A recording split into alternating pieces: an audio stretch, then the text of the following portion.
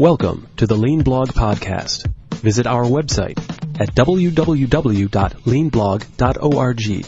Now, here's your host, Mark Graban. Hi, this is Mark Graban, and welcome to episode 286 of the podcast. It's August 30th, 2017. My guest today is Dr. Dean Gruner. He is the recently retired CEO of ThedaCare, a health system in Wisconsin that has long been considered a worldwide leader in the practice of lean in healthcare. I've linked to an article about his retirement if you go to leanblog.org/286, where he says, "I've gotten more than I've given." Dean was previously my guest in episodes 119 and 144, and I'm thrilled that he took time out of his retirement to talk with me about his lessons learned as he looks back on how ThedaCare's lean journey has evolved, including some things he would consider to be missteps and challenges that they used as a springboard to work toward getting even better. I will also be releasing a separate episode. It'll be about 20 minutes long. I'll do this in the coming weeks, where Dean talks about their experiences with accountable care organizations. That was the topic in episode 144. So he'll give us an update on how that went, and we'll talk about some other big picture healthcare issues of the day. So if you go to the blog post, there is a full transcript of this discussion. There's a 3-page PDF summary that you can download and share. I hope you will do that.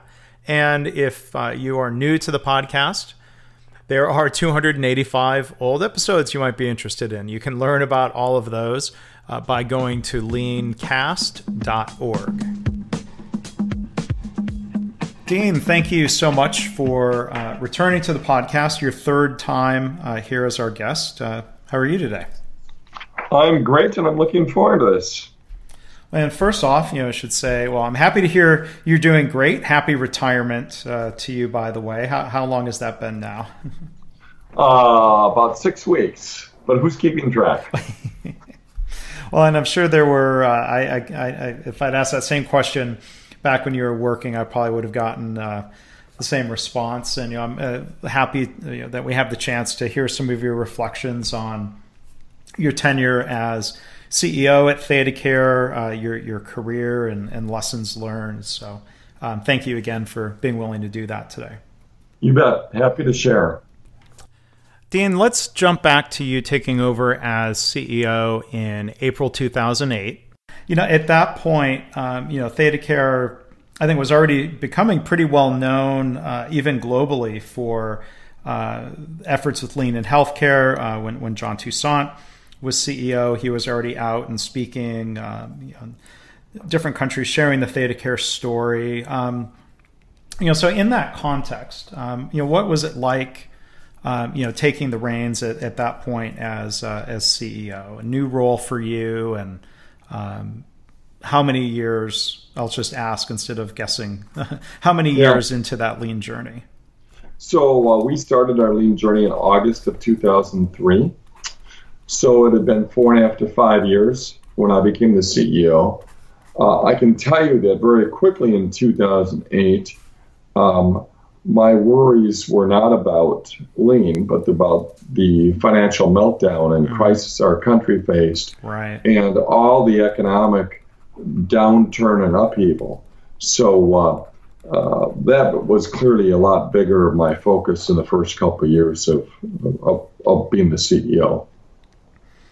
Yeah, that was tumultuous times, and so question. I mean, there were what were some of those broader issues? I mean, there was the economic concern about the impact on ThedaCare as a system. What were some of the how did some of that the economic catastrophe translate to you guys? So the way it manifested itself in our organization is we had, for like 20 years or longer, consistently had a revenue growth of about 8 to 10% a year. In fact, over 25 years, it averaged, I think, 9.8%.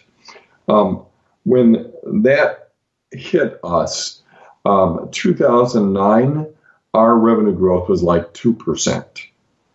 So we always thought in the 90s and the first decade of the 2000s that it was hard to run a healthcare company But when I looked back, I said, we were living in Fat City.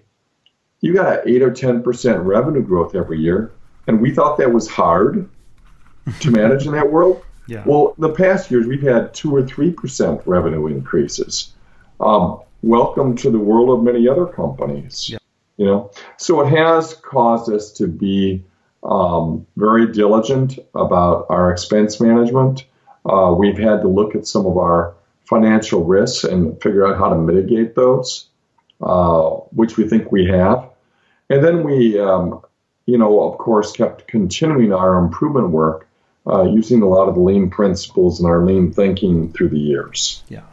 Because even during those times, if your focus was on, these, big picture strategic questions, there was still a large team of people doing rapid improvement events, evolving the ThedaCare approach to lean. I mean, did that financial pressure create, in some ways, more of a motivation for why it was important to continue redesigning care, continuously improving? Well, I think we had plenty of motivation, but it probably helped create, a little more focus. Mm-hmm. That there was some more of an urgency that we really did need to continue to do our improvement work. Yeah. Yeah.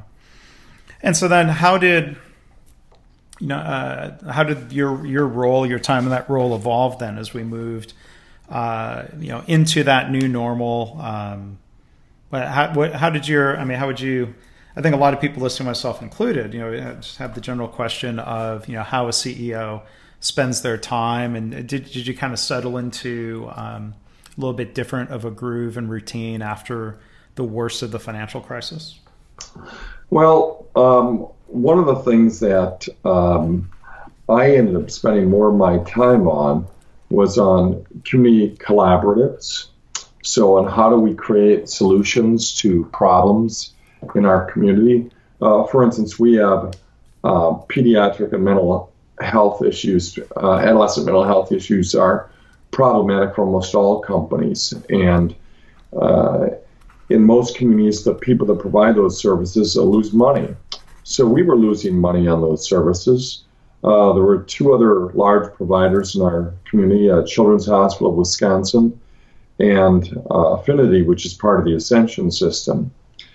And we went through lots of deliberation, and it took us about 4 years, but we finally came up with something that has been very novel. We actually combined all of our adolescent and pediatric mental health services into one organization that's jointly owned by the 3 health systems.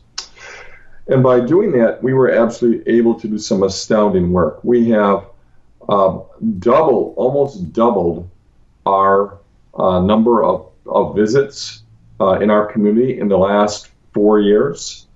So we've virtually doubled the number of visits. We've improved our access. So if somebody has an urgent need for a pediatric psychiatrist, they all get in within a week. They all get in within 48 hours for a counselor. And we've done this while keeping the financial losses, because this is you lose money on this, keeping our financial losses the same or less. So it's a revolutionary model, to say the least, and we're very proud of that. I also did a lot of work with various affiliations of rural hospitals. So our community, we have other people might find it funny, but our urban community is like a community of 250,000. Mm-hmm. But we're situated where we're always within 4 or 5 miles of a farm. So we have a large rural community. We went through a set of conversations and negotiations and have brought on 3 rural critical access hospitals to join us in the last 5 years. So the challenge with that is it's all the relationship building, structuring those to make sense. And then once they happen, to then try to integrate them into the existing operations. And for all these communities, they had no background with lean or any of the other things that we did. So bringing them and integrating them into the ThedaCare system has been very, very rewarding, but very time consuming too. Yeah, and I had an opportunity to visit one of the critical access hospitals a couple years ago. They were kind enough to host a visit as I was working on the third edition of my book, Lean Hospitals. It was New London Medical Center. Yep. And I remember, I don't know if he's still there. The president of that hospital was very much into lean and what they were doing there. And one thing that stands out, and I think ThedaCare had gotten a lot of really positive attention for reductions in door to balloon time, and they had stories there at New London about really focusing on hitting that 45-minute target, even when somebody arrived to a critical access hospital, and measuring the time from arrival there to, I forget which of the two main hospitals were heart patients transferred to. Appleton. To Appleton. Yeah. And that they were questioning and challenging, and this is getting back down at the process improvement care level, that the old assumption had been helicopters were faster. Like, well, helicopters travel faster than an ambulance, but they learned when they, I think, basically did a value stream map, that waiting for the helicopter was not a good thing, and that they could actually reduce that overall door to balloon time by just getting the patient immediately in a speeding ambulance, which I thought was an interesting discovery of theirs. Yeah, they did learn a lot from that, and it was a lot of fun to watch them. So New London, that was Bill Schmidt, who's our chief executive there. He's still there. Now, New London is became part of the ThedaCare system in 2017 years ago. So they're by far the farthest along. And then these newer locations, we've had to sort of bring them up along. And it's not something you can, snap your fingers and say, oh, I get it. It takes time and learning to join a system. Yeah. Yeah. But it sounds like, with Bill's leadership and at New London, it would be hard for someone to say, well, this might work at a 300-bed hospital, but we're too small. People love pointing out how they're different. And I'm guessing with some of those newer small hospitals that there was already some proof of concept or a model line, if you will, to show that, we don't expect you to change overnight, like you said, but it's possible, right? Yep, exactly. Yep. So in episode 119 of the podcast, the first time we had a chance to talk with you, the conversation is mostly around strategy deployment as a methodology. And I'm kind of curious what your thoughts are of how that evolved, or was that still a helpful methodology over time? What happened in those more recent years? So we have learned a lot with strategy deployment. So several years ago, we actually filmed a video, and everybody was proud of us. And then we kept trying to study what really happened. Now, what really happened for us, and it's sort of what I hear from virtually every CEO and everybody in every health system. Everybody says they've got too many priorities. They can't possibly get all this work done. And in our system, what we had tried to do for years is we brought different parts of the system together. We probably had a dozen different areas of the organization, rural hospitals, physician group, and so on, who would do every September, they would start their planning for the following year. Well, the system leadership team, my executive team, would do the same thing. And we would work, and by November, we would have our top priorities for the following year. All figured out as a system. But at the same time, all the different parts of the organization, the different, call them divisions or whatever, they would have done similar things. So the conflict then is two things. We would expect that they would then, if you're in a New London hospital, you would set aside some of the stuff that you want to do and take the system priorities as your first priority. In fact, there was lots of conflict over that, and that did not happen well. And as a end result, we had a proliferation of more work than could possibly be done. So what we did this past year is we changed the process, and it's pretty simple. But if it was easy to figure it out, we would have done it 5 years earlier. So what we did is we had all the people that did the planning in these various divisions or departments. We brought them all together. There was 30 or 40 people. We started in September to create the system-wide priorities. Mm-hmm. And I challenged the team and said, I want you to get down to 3 things. Now, to be honest, I didn't believe they were going to get down to 3 things. Sure. But I wanted them to focus. What they did then is, as a group of 30 or 40, within 6 weeks, they agreed on the top priorities. And there were 3 things. 3 things.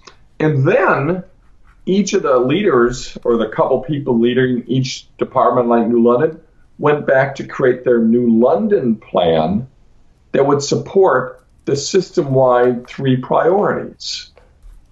So we've been incredibly more focused this past year than we had previously. So even though we had gotten a lot of recognition for our strategy deployment because everybody could see the cascade and we used sort of a triangle for a visual with that, it wasn't as pure or as effective as it might have seemed. Yep. So now we've gotten much more focused. We've got the 3 things. We're focused tremendously on access, inpatient quality, and restoring our margin so we can reinvest in the organization. Mm-hmm. So would you say, am I hearing you right, that, I remember even back when that video was made and I was there with, the production team, that there was focus around the true north focus areas and metrics, but you're saying there was less focus around the activity, or just less understanding that limiting the activity really made a difference? So I'm going to say something harsh here, but amongst our team, we believe that we, at a certain point, started to read too many of our own press clippings. And we stopped studying what was really going on. What was really going on is that although we had strategy deployment, we had misused some terminology. So, for instance, True North. That language is really language to describe the ideal state. Mm-hmm. That's my belief how it should be used. We had sort of jerry-rigged True North to use it to describe our annual scoreboard, our performance improvement board, and not use it to describe ideal state. So, for example, would you agree an ideal state would be something like Paul O'Neill would talk about, 0 harm? 0 harm. But there might be a goal for the current fiscal year that's greater than 0. Correct. So, for instance, in the last 18 months, we have decreased our employee severe injury rate as measured by our DART rate.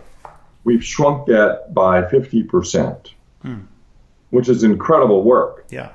But it still is, I forgot the raw number, maybe it's 40 people a year having a DART. The ideal state is 0. Right. So True North should be 0. And we sort of mixed and matched the language, which I think confused people. We should have, so that's one of our study and adjust. So True North, we separate out now. That's our ideal state. So it's, no harm, no injury, no defects, no waiting, and so on and so on. Then our scoreboard that we use is how are we doing now versus our target for improvement for, say, 2017. And we use the term scoreboard because people are used to looking at a scoreboard. Right. And imagine that scoreboard was partly an expectation of, here's how much we expect or hope to accomplish this year. We don't expect people to go from the current measure to zero overnight or in 6 months. And I imagine it was also something that was that tied into compensation, managerial targets at different levels. Some of that does evolve into our gain sharing program for employees and our incentive compensation for the management team. Mm-hmm. So some of that is there, but we try to have learned our lesson and try to be thoughtful about that. So how do you lead an organization and not default to management by objective? Mm-hmm.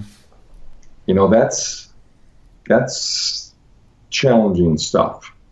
Yeah. Yeah, and what are the biggest challenges related to that? And by MBO, or maybe give your definition, because different listeners might have different definitions of what many would call an older management style or a different management style than lean management, right? Well, what I would like to think is that when you boil it all down, you want to build off of people's intrinsic internal motivations, mm-hmm. and avoid turning their internal drive to make the world better into some extrinsic measurement system. But that's hard to do. And in fact, in my world, I don't believe there's something that I would ever call lean management. Because you manage processes and you lead people. So I believe it's about lean leadership. In fact, I don't think it's about lean leadership. I think it's about leadership. And we've had to learn a lot of things along the way that have brought me to that conclusion, but they took time. There's a reason why you don't go to school at age 5 to kindergarten and graduate from high school as a 6-year-old. It does take some time, and of course, we would love to shorten that learning time so we can learn faster and improve more rapidly. But some of it just, I'm afraid, takes more time than you'd like. Sure. I'm going to ask one other question. There's a new book out there right now called The Lean Strategy, and there's debate and discussion on the LEI, Lean Enterprise Institute website about, is lean a strategy, or is lean something that's used to accomplish strategy? I mean, I'm curious for as deep as, ThedaCare had, gotten with lean, embraced lean. What did you ever consider lean to be the strategy or a strategy, or how did you view it? I wouldn't say either of those. In fact, I'm not familiar with the book. Maybe it's because I'm retired, so I haven't picked it up or read it or read excerpts of it. Uh-huh. Maybe what I can comment in on is our personal experience with lean and what we mm-hmm. think we learned in the last year and a half. Okay. So, as you may know, John Poole has been a lean leader. He was our internal sensei for what we call the ThedaCare Improvement System. And right. Last December, he got a great opportunity, or December of 2015 it would be. And he got the opportunity to work for a larger health system in San Diego, California, which is where he spent 10 years of his life when he was in the Navy. Ah. Now, why would somebody ever leave Appleton, Wisconsin in January to go to San Diego, California? I mean, so obviously he took that job. So when he took that job, one of the first things we had to decide is, are we just going to replace that job? Are we going to hire somebody for that? And we decided that what we would do first is we'd pause and do a study. We'd do a reflection on how we were doing. So what we did is we had one of our previous OD facilitators come back, and first week in January of 16, we got all of our senior leaders and vice presidents together. It's about 40 people in a room. And she broke us into, I think it was 6 or 8 teams, and gave us an interesting assignment. she had every table draw a picture on a flip chart, and their assignment was to draw a picture of what the culture was of ThedaCare today. So, and then after that hour, everybody showed their pictures and reported out. And it was a bucket of cold water in our face. What they drew was a picture of an organization that had become very hierarchical and required approval from senior leaders to do things. It had become an organization that was very dependent on facilitators to do improvement work. And an organization that had become much more inflexible and more rigid than we ever had imagined. Now, all those things are exactly the opposite of what you intend to do with Lean. Right. So we looked at ourselves and said, how did this happen? Right. You know, we've been doing this for 12 years. We got everybody who comes here and tells us how great we are.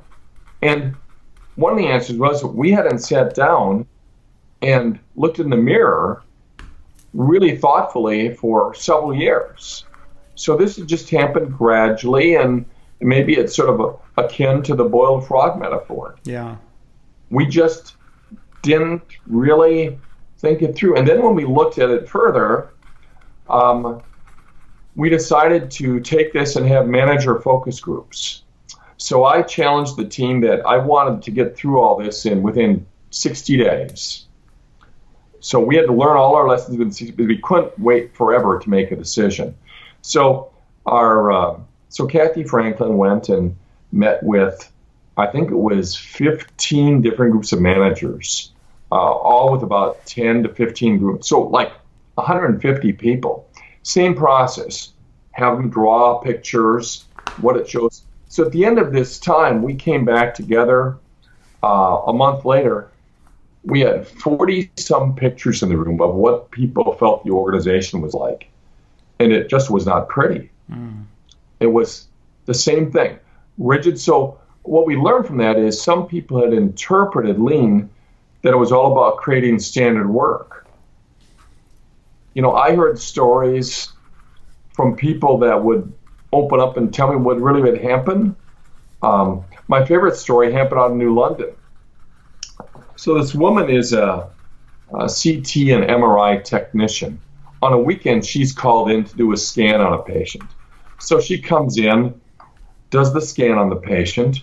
Then her process is that she takes the patient back to the emergency room. As they come through the emergency room, she then comes back to her area, turns off the scanner, does all the documentation, and leaves. Well, this particular day, she comes in, she does a scan on this patient from the ER, and afterwards, the patient's feeling a little lightheaded. So she says, well, I tell you what, why don't you sit here then, and in this room or whatever, and I'll get you some orange juice, and you get your bearings, and I'll do my documentation, turn the equipment off, and then I'll take you back to the emergency room. She does things out of sequence. So she gets done turning the equipment off, and then she forgets the patient. She goes home. Oh.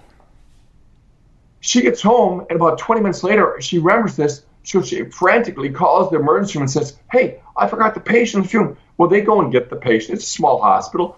For the patient was no harm, no foul. It took 20 minutes extra, and everything was fine. So the next day, she goes in, and she tells this to her supervisor about what happened. And the supervisor, you know, so what would you think you would say if you're the manager to somebody who made this error? What would you tell them? Well, the manager told us that, you know what you need to do? You need to sit down and write up standard work for this so it never happens again. Well, you know, there comes to a point where people stop thinking and they started to say standard work is the solution for everything, when in reality, we pay people to think. Sure. And to learn. So we had gotten away from that. So, you know, we came back and then we decided to, and we thought more deeply, and we read some of the stuff from Michael Hoseas and Gary Convis and Jeffrey Liker and some of the things that they had written about it. So I've got I got two favorite quotes that I've got here in front of me. So from Convis and Leiker and their Toyota way of the culture, said, if there is a recipe for Toyota's success, it is deep, time-consuming, and expensive investment in developing everyone in the organization and truly believing that your employees are your most precious resource. And then Michael Hoseas, the most common mistakes in implementing Lean is thinking that Lean is a set of tools to be delegated to some Lean champions to implement while leaders go around running the business as usual. Well, I would say we made some of the mistakes that they referenced there. We developed a group of Theta Care Improvement System facilitators to do the improvement work throughout our organization. And yes, I still was on a rapid improvement at least once a year or more often, but we stopped spending time investing in leadership. And we sort of assumed that if you were a TIS facilitator, you were capable of doing anything. So some of the mistakes we made is we undervalued subject matter expertise, and we'd have somebody who was a facilitator for a couple of years and say, well, they're ready to come back and lead a department. Do they know anything about that department? Well, not really. Well, they'll learn because they know how to do improvement work. So we dumped them back in some departments, and we really weren't very respectful of them by doing that. We put them in situations where there was a high failure rate because we undervalued subject matter expertise. Right. But if we had thought about it, we would have said, we need subject matter expertise, and we need, to know Lean, and we need to know a lot about leadership and how do you lead people forward. Right. Well, I mean, it seems like... Yeah, so that's... Go ahead. Well, I was just going to say, and it seemed like, there's a lot of ands with Lean. I mean, I remember, my first job out of college asking, a Toyota trained plant manager, our quality is bad or our cost is bad. Which do we need to work on first? And he said basically, well, no, it's not or, it's and. We're going to work on them together. We talk about standard work. It's not standard work or creativity and Kaizen and continuous improvement. There's an and there. And maybe a role for facilitators and a role for subject matter experts and keeping that all in balance, perhaps. Yep. And so what we've done in the last year and a half is we've merged our facilitator group, if you will, our TIS group, with our organizational team into one group of a dozen people that we consider organizational excellence. So our belief is that the ideal person to help other people with improvement work has a deep understanding of Lean and a deep understanding of organizational development and people. Right. So they need to have both. Right. Right. So, about 6 or 7 years ago, John Shook, I think, had a great learning, and he drew this balance beam, this balance between people and the social side of change and the technical and the process side of change. And I think that was a big jump in learning at that point. But what we've come to believe over the last couple of years is that still is somewhat flawed, that picture. Because really, you don't have people here and a process over there. People are in processes. Right. So it's that integration of people within a process that is what you need to have. And that's where investing in people, developing them, and in my mind, served by leaders, who really respectfully do that, that's where the magic is, I think. So I would say that Lean really sped our improvement journey for a bunch of years, and then probably for a couple of years, the feedback is it might have actually slowed our rate of improvement for a couple of years because we were learning some difficult lessons. Now that we think we've learned these lessons, we think we're back, accelerating again and and stuff. And I guess that's why they call it learning, and why they call it work. It's not like it's easy or anybody would do it, right? No, I mean this work is not easy, and I appreciate the willingness to share reflections on those learnings and adjustments that were being made. I mean, I think that's setting a great example, to be willing to to take that feedback that you got through those drawings and not be dismissive of it, and to start looking at the new current state and adjusting from there. So, I think it helps explain, in retrospect. Now I can stand back and reflect on this. It does help explain why there is such a high attrition rate for organizations that start lean. Because if they just focus on the tools and how to do an X matrix and a rapid improvement and a Kanban and blah, blah, blah, historically those organizations tend to run out of steam in 3 to 5 years. Mm-hmm. And then if they just focus on processes, they tend to flame out too. So if you think about what Toyota and other organizations do, taking that long view is hard, because you're really viewing it then as you're going to focus on people and their learning and on the tools and on the teamwork and on leadership. You're going to do all of that. Right. And that can be a little overwhelming. But I think that's what we've learned, and that's why I feel really good about the future for Theta Care, even though we had to go through a couple of challenges to really help us learn some of these lessons. Yeah. Well, and if you look back, history with Toyota, there are people who have talked about and written about how the Toyota Georgetown plant, with its couple decades of history now, went through phases where they sort of discovered and reflected on the idea that they had lost discipline on some key practices related to the Toyota production system, and had to similarly sort of step back and rededicate to some things. So I think that it's big, complex organizations. It's difficult to change them, and it can be difficult to maintain diligence around things.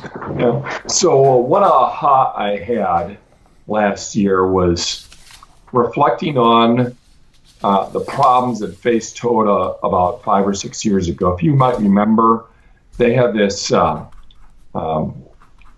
episode where a police officer in California rented a car and ended up with uncontrolled acceleration, and he and the family were killed, and there was an outrage over this, and they were alleging that it was Toyota's faulty accelerator problems, and the CEO of Toyota came before Congress and apologized. Mm-hmm. But what did he say, though, with that apology? He apologized, even though later on NASA would do the investigation and find out there was nothing wrong with the accelerator problem. Mm-hmm. The problem was the police officer rented the car, and somebody had put the wrong size floor mat in the car. Right. So that was the problem. But what he said was, we have grown too fast. We've got big company disease. Mm-hmm. We have not invested in our people enough. So when he did that root cause analysis, he boiled it down and said, we need to redouble our efforts on developing and training our people. He didn't say, we've got to do more Kanbans. Right. Or more this or that. It wasn't a reinvestment in the tools or the processes. We're going to reinvest in our people. And I thought about that and said, if I had been able to understand that when I heard that on the news 5-6 years mm-hmm. ago, I would have done things differently. But, hopefully other people can learn from this and not have to go through quite the same experiences that we did. Yeah. But it will make us better, and it'll make us stronger for having learned these lessons. Right. Well, and that's why this phrase I've been using, that we're always practicing. Yeah. Lean, culture change, whatever phrases we use. It's never been implemented any more than somebody could say, oh, I've implemented golf. Like, well, no, I mean, somebody's got to keep practicing and get better, and then you might get worse. And I mean, look at, pro golfers that have had to totally change their swings at different points in their career. Not because they're terrible, but they thought that's what they needed to get even better. Yeah. I make that analogy as a non-golfer. I don't know if you plan on spending more time playing golf now. I play golf, and I've never taken a golf lesson, which is probably a problem. I have probably about a 16 handicap, but I expect I'll play a little bit more golf in retirement, although that's not the only thing I'm going to do, but I'll do a little bit more of that. Yeah, and if you don't mind me asking, what else what's in store for you in retirement from ThedaCare? Well, what I'm telling people is I'm not sure what I'm going to be when I grow up yet. So what I'm going to do is I've had a series of meetings with my successor, Dr. Andrabi, to introduce him to people, a bunch of meet and greets. We've got those pretty much completed. I'm going to take the next month or two off. I've got a list of about 10, 12, 15 things on my list. And what I'm going to do then is get to probably October, and I'll start thinking about which of those things I want to do.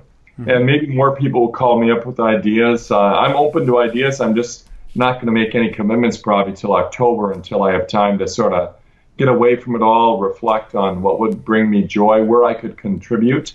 And some of that might be with ThedaCare. Mm-hmm. So it might be with Lean. So it might be with community work in our community. I'll have to figure that out.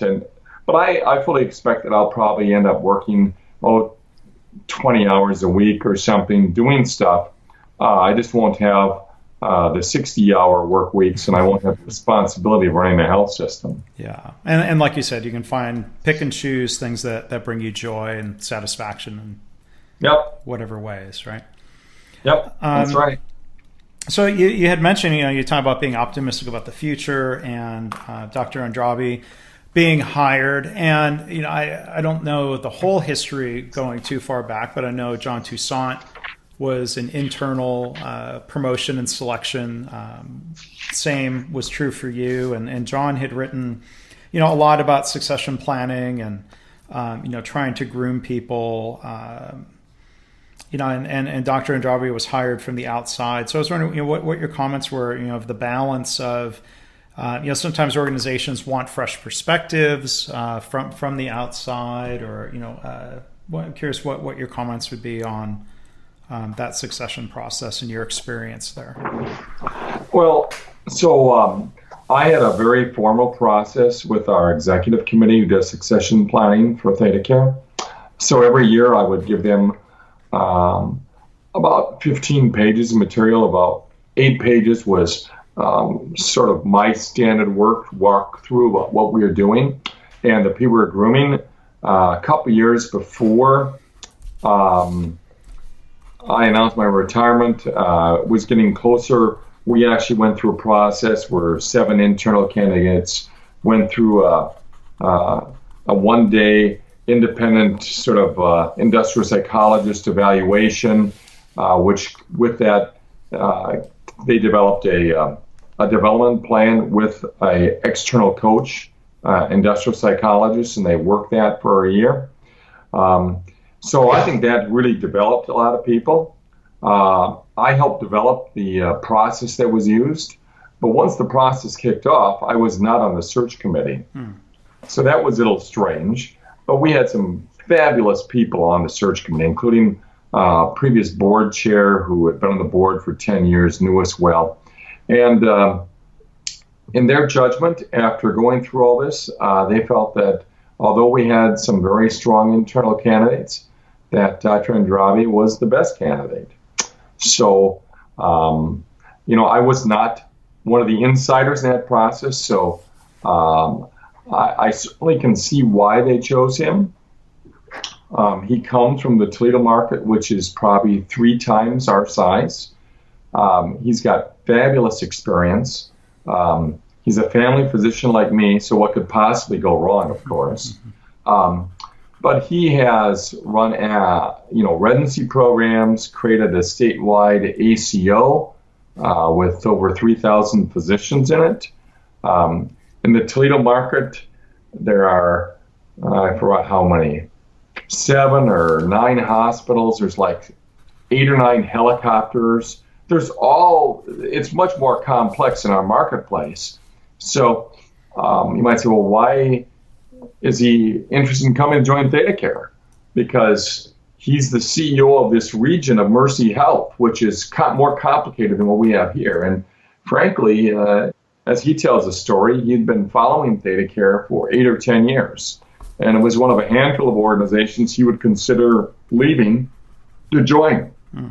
And being here, he's the system CEO at the system board before he was the regional CEO with a regional board. Right. So in that respect, it is a bigger responsibility, but in a smaller market. And, he's a very personal guy, very smart guy with great experience. He is very familiar with Lean. As in Ohio, I've learned they call it Lean Six Sigma. He's got a son who's a black belt, his oldest son. He's seen Lean, when done well, accelerate organizations, and also seen it slow organizations down. So I think he comes in as a huge supporter of improvement and of working with people. So I think he will do well. But right now he's been on the job for whatever it is, month and a half. So he's just drinking from a fire hose right now and trying to figure out where we go from here.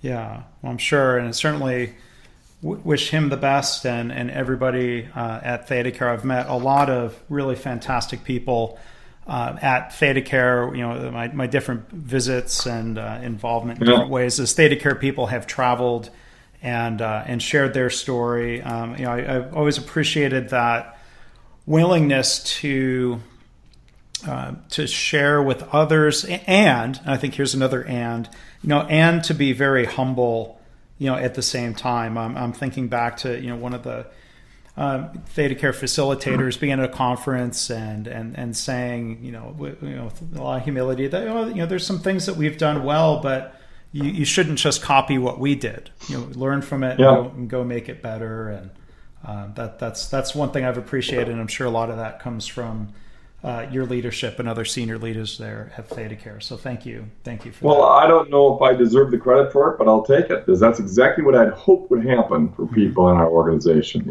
Yeah. Well, this has been a real pleasure.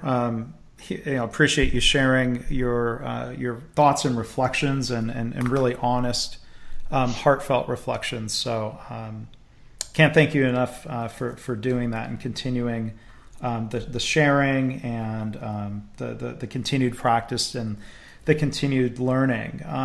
Any other kind of give me an opportunity, if there's any other kind of final thought or reflection that you want to share with the listeners, any advice you would want to give them regardless of where they're sitting here? Yeah, the advice I'd give to them is something I learned from the chair of the Department of Psychiatry at Mayo Clinic about 25 years ago. His philosophy, he told me about his work, he said, was life is difficult and people are complicated. So be kind to yourself. And what I mean by that is sometimes I think people look for a magic bullet and say, oh, Lean, that's going to solve my problems. And then they get disillusioned because they find it can help them, but it isn't perfect. Well, that's just the way it is, So be kind to yourself don't blame yourself too much when things don't go perfect. You just got to study and adjust. Or as Pascal Dennis would say, he always says one of his phrases is, we will partially succeed. I believe that's true. We will partially succeed. So I see more problems across the country when people are too hard on themselves when things don't go perfect. And so I'm saying, that's the way life is. Life is difficult. People are complicated. So let's study it and make it better. and keep taking that approach, because it's not going to be perfect in our lifetimes. Well, that is a great thought to end on. So thank you for sharing that. It gives me, as always, from your comments here, a lot to think about. So Dean, thank you very much for joining us on the podcast. And again, congratulations to you in your retirement and figuring out your next adventures. Okay, thanks so much, Mark. Have a great rest of the day. Thanks for listening. This has been the Lean Blog Podcast. For lean news and commentary updated daily, visit www.leanblog.org. If you have any questions or comments about this podcast, email Mark at leanpodcast@gmail.com.